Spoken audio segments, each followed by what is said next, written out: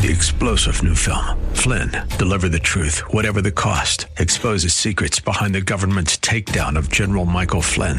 Flynn knew what the intel world had been up to. He ordered the first audit of the use of contractors. This set off alarm bells. He told the truth. He was the most dangerous person for Donald Trump to hire. They had to get rid of Flynn. Flynn, Deliver the Truth, Whatever the Cost. Available now. Watch it today. Go to salemnow.com. salemnow.com. Today on Cornerstone Connection with Pastor Gary Hamrick. Real love is calling, listen, truth opens up your eyes. Mercy is waiting for you with every sunrise. God basically says to the people, what have I done to you that you should act like this? I don't know if you've ever thought of that in your life before. I know that I have. There have been times in my life where just gently the Holy Spirit has spoken to my heart saying, you know, what have I ever done to you that you should treat me like this? And God is basically saying to them, as I think that He still says to us, have I not blessed you? Has there ever been a time in your life when no matter how often you tried to help someone or be kind to them, they only saw the bad in your relationship and complained about the unpleasant things? Did you want to sit them down and list all the good things that you've done for them? All you really want is to hear them say thank you. Well, in today's message, Pastor Gary will encourage you to be thankful for all of the good things that God has done for you. At the close of Pastor Gary's message today, I'll be sharing with you how you can get a copy of today's broadcast of Cornerstone Connection. Subscribe to the podcast or get in touch with us. But for now, let's join Pastor Gary in the book of Micah as he begins his message, The Sea of Forgetfulness.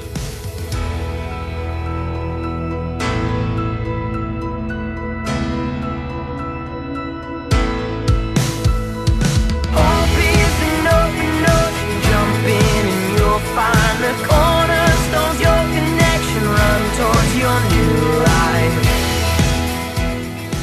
So here we are in the book of Micah today. We're closing out the Old Testament, looking at the last 12 books of the Old Testament known as the Minor Prophets. We're halfway through now. Micah is number 6 out of the 12. His name is actually pronounced Micah. Micah. So one of our worship pastors is Micah Reeser, and you are free to call him Micah from now on. But actually, Micah is a contracted form of Mikayahu, and Mikayahu in Hebrew translates, who is like God? In other words, it's a name that basically says that God is incomparable. Who is like God? So if any of you guys have the name Micah, it's a strong name that reflects the incomparable nature of God. We know very little about this prophet. Most of what we know is found here in chapter 1, verse 1. If you look at your Bibles real quickly with me, in chapter 1, verse 1, it says, the word of the Lord that came to Micah of Moresheth in the days of Jotham, Ahaz, and Hezekiah, kings of Judah, which he saw concerning Samaria and Jerusalem. And so the word of the Lord came, which he saw, because prophets in those days were often called seers, because God gave them visions, and then they spoke forth what God had told them and what God had put on their hearts and the visions that he saw. So what we learn about Micah here, very little, but we find out he's from Moresheth. That's the name of the town from which he comes. And Moresheth is located about 25 miles due west of Bethlehem, closer to Philistine territory. So Micah is a country boy. He's not from the city. He's from the country about 25 miles west of Bethlehem.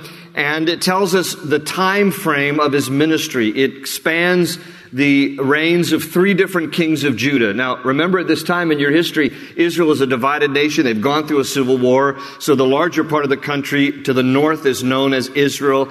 The smaller part of the country to the south is known as Judah. And each has their own capital city. The capital city to the north is Samaria. The capital city of the south is Jerusalem. And each territory has its own kings. And so it tells us the names of 3 kings of the southern territory of Judah, Jotham and Ahaz and Hezekiah. Jotham was a good king. Ahaz was a very bad king. Hezekiah was a mostly good king.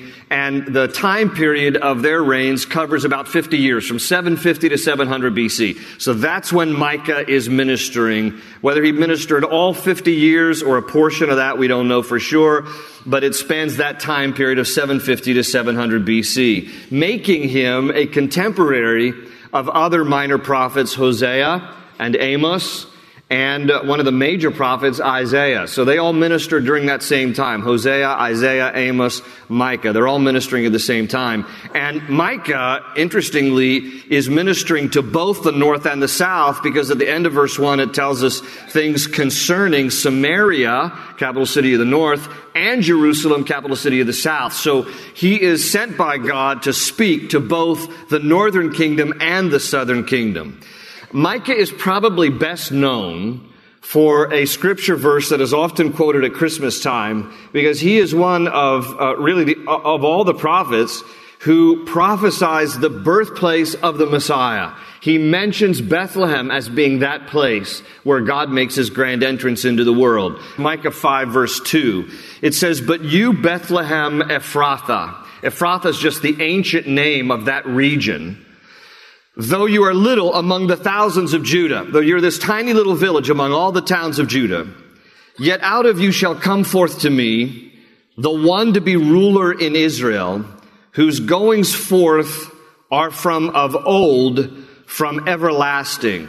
And so Micah famously prophesies 700 years before the birth of Christ, the actual town into which God comes.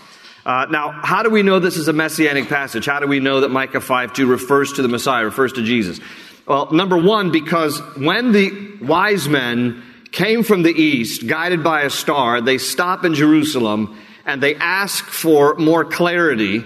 The star only took them to this point, but they needed clarity as to where exactly the star was illuminating them to. They consult the chief priests and teachers of the law.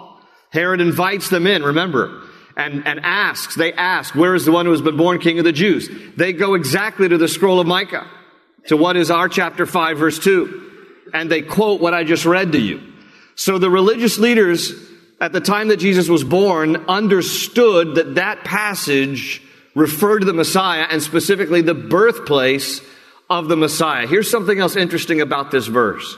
It tells us that this ruler who comes, his origins, it says, whose goings forth are from of old, from everlasting. But most other English translations say it this way: whose origins are from of old, from ancient times. So it speaks here about a ruler whose origins are from a time that is, New King James says, everlasting.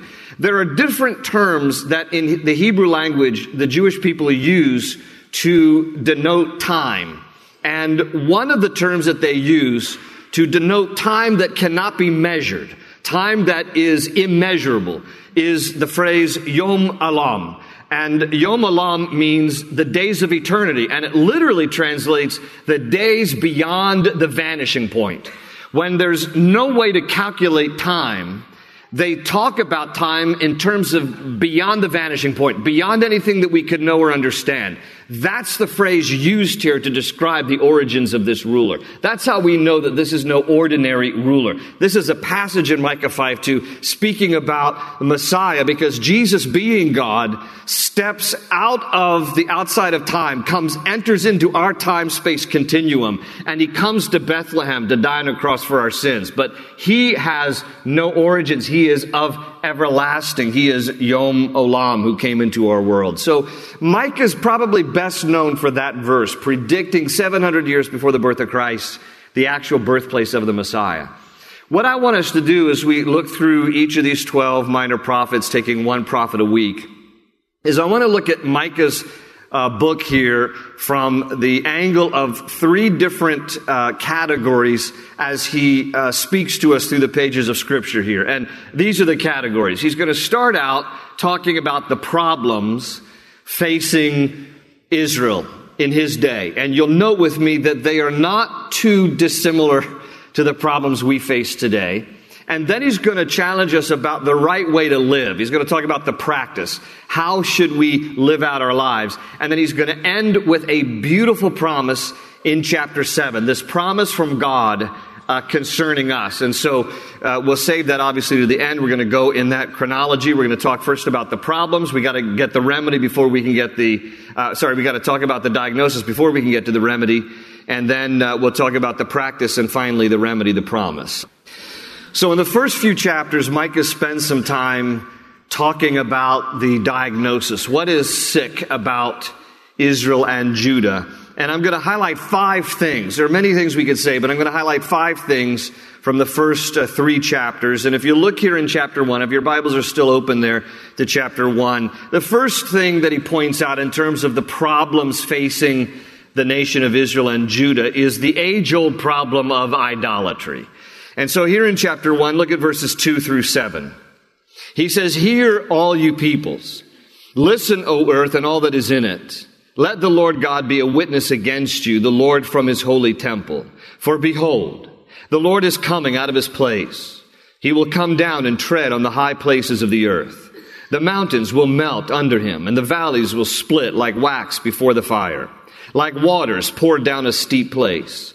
All this is from the transgression of Jacob, and for the sins of the house of Israel."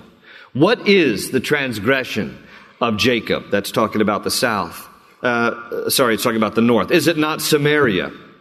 And what are the high places of Judah? That's talking about the south. Are they not Jerusalem? Therefore I will make Samaria a heap of ruins in the field, places for planting a vineyard.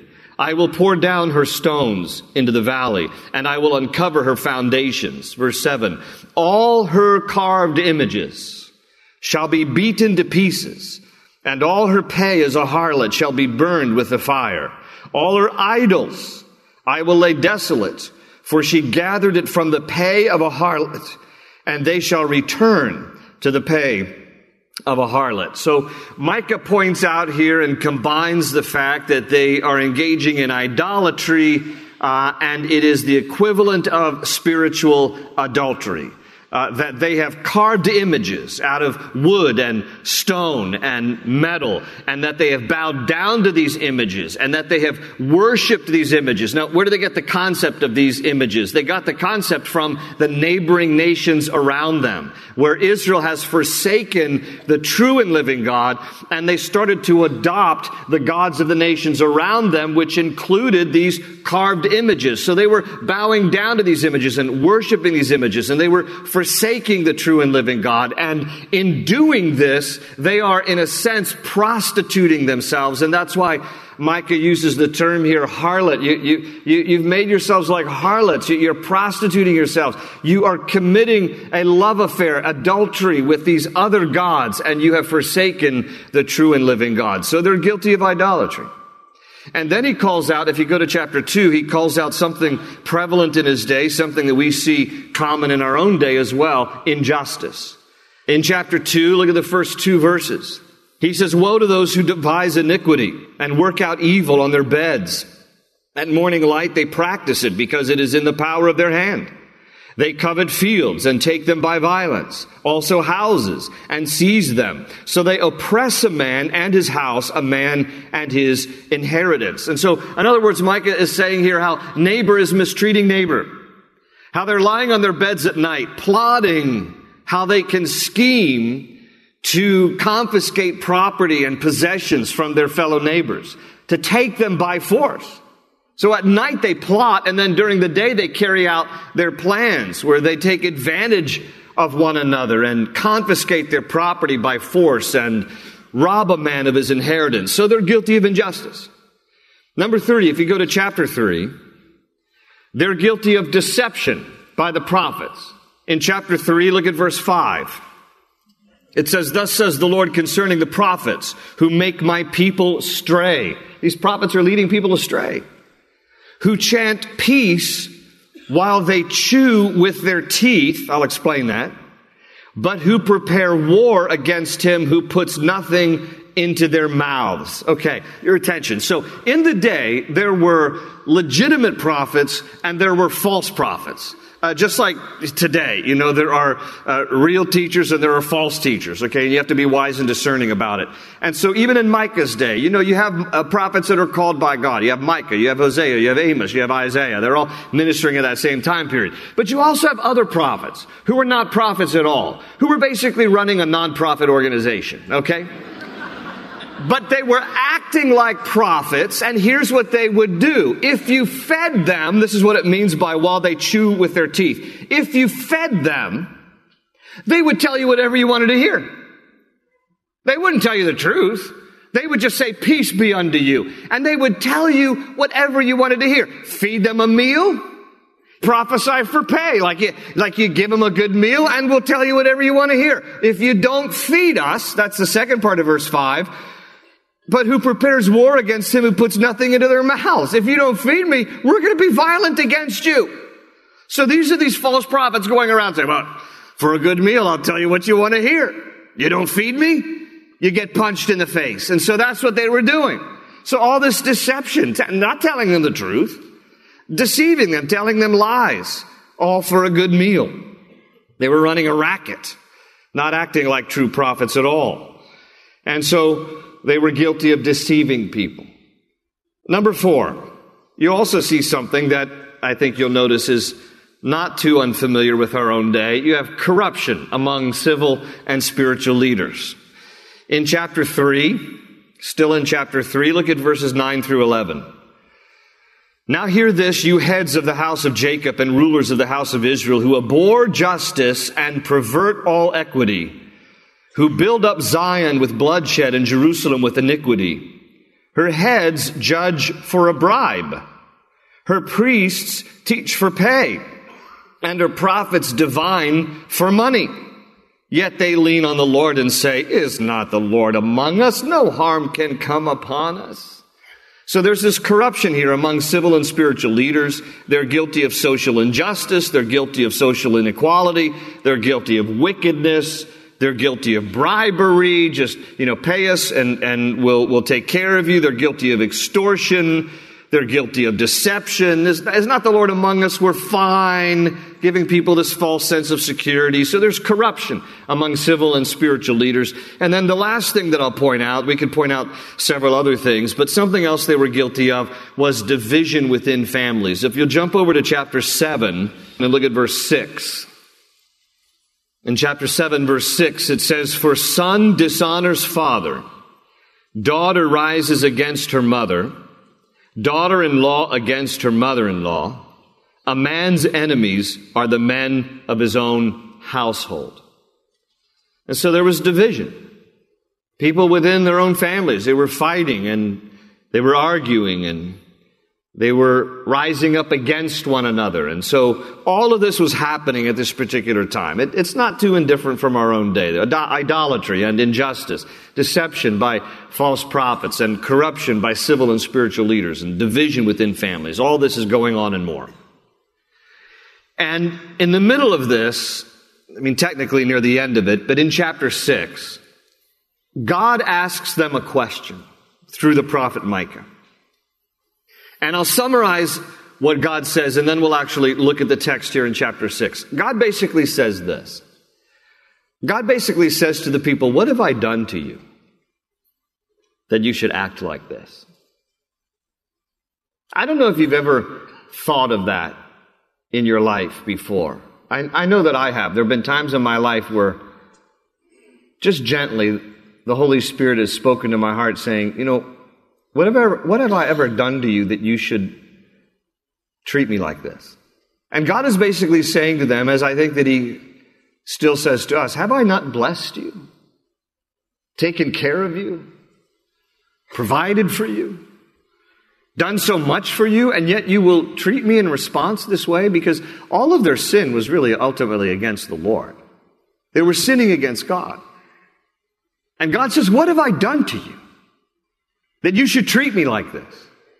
Look here in chapter 6, verse 3. He says, oh, my people, what have I done to you? And how have I wearied you? Testify against me. Tell me. What have I done to you that you should act like this, that you should behave like this? He says there in verse 4, "For I brought you up from the land of Egypt. I redeemed you from the house of bondage." In other words, God just revisits a little bit of their history, a tiny little bit, to point out the fact that how he's taken care of them. He says, remember when you were slaves in Egypt? Who brought you up out of that bondage? Who delivered you from slavery? Was it not I, the Lord? Didn't I free you? Didn't I take care of you? The rest of verse 4, "And I sent before you Moses, Aaron, and Miriam.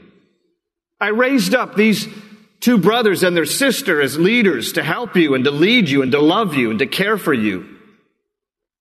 He says in verse 5, "O my people, remember now what Balak, king of Moab, counseled, and what Balaam, the son of Beor, answered him."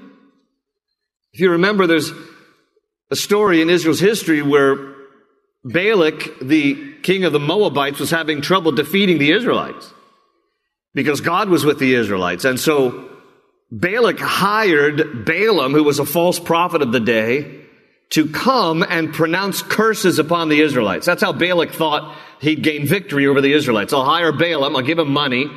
He'll come and he'll pronounce these curses upon the Israelites.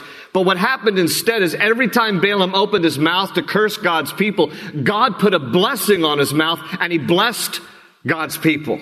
And Balak is standing around going, "I'm paying you to curse these people. Why are you blessing these people?" And Balaam's like, "I can't help it. Every time I open my mouth, God puts blessings on my mouth for the Israelites." And so God's reminding you of this. He said, remember when Balaam came to curse you? And every time he opened his mouth, I put blessings on his lips to bless you, to care for you. He says there in the end of verse 5, "From Acacia Grove to Gilgal, that you may know the righteousness of the Lord." The Acacia Grove was on the eastern side of the Jordan River. Gilgal was on the western side. And God then took them through the Jordan River into the promised land, going from east to west. And God is reminding them, didn't I take care of you all along the way? I brought you into the promised land that you would know the righteousness of the Lord. Why are you behaving in such a way? Look at all that I've done for you, and so much more. I delivered you from slavery. I took care of you along the way. I raised up leaders who would love you and lead you. When Balaam opened his mouth, I put blessings on his mouth for you. I brought you through the wilderness. I took you to the promised land. What have I done that you should treat me this way? The people are cut to the heart. And so they ask in response, what can we do to get right with you, Lord? Look at the rest here, Micah 6, verse 6. "With what shall I come before the Lord and bow myself before the high God? Shall I come before him with burnt offerings? With calves a year old? Will the Lord be pleased with thousands of rams, 10,000 rivers of oil? Shall I give my firstborn for my transgression, the fruit of my body for the sin of my soul?" And so in response, they ask the Lord, what's it going to take? Do we need to increase all our sacrifices, including the offering of oil? Do you want like rivers of oil? Do you want thousands upon thousands of rams? Can we offer sacrifices to appease you? Do we even need, notice they ask, do we even need to offer our firstborn for the transgression of our lives, the fruit of our lives because of our sin? Should we offer our firstborn? And God basically says to them, no. Your sacrifices are meaningless. And don't even think about offering your firstborn. That's what the pagan gods want of you. That's not me. Here's what I want. Verse 8. He has shown you, O man, what is good. And what does the Lord require of you but to do justly, to love mercy, and to walk humbly with your God? Open ocean, jump in and you'll find the cornerstones, your connection, run towards your new life. The warnings and prophecies found in the minor prophet books can be intense, but they remind you of one thing: God is patient. He doesn't exact judgment on those who have sinned immediately. Instead, God shows mercy. He gives you ample time to come to Him in repentance, handing the wrongs you've committed over to Him and letting His love restore you. Because of that love for His creation, God sent His only Son to die on the cross in your place, taking your sins with Him. Jesus' death provides you the opportunity at a new life and forgiveness for all your wrongs. Are you ready to come to Jesus in repentance today and receive this grace? We'd like to talk more with you, so please give us a call at 703-771-1500. That's 703-771-1500. We also want to invite you to join us for church at Cornerstone Chapel. We're meeting each Sunday in person at 8:30 and 11:45 a.m., as well as on Wednesdays at 7 p.m. Visit cornerstoneconnection.cc to get all the information you need, along with directions to our campus. If you're not able to be with us in person, we do offer each service online as well. Again, visit cornerstoneconnection.cc to connect. Thanks for tuning in today for Pastor Gary's message, and we hope you'll join us again right here on Cornerstone Connection. They say you're a wandering soul, that you've got no place to go, but still you know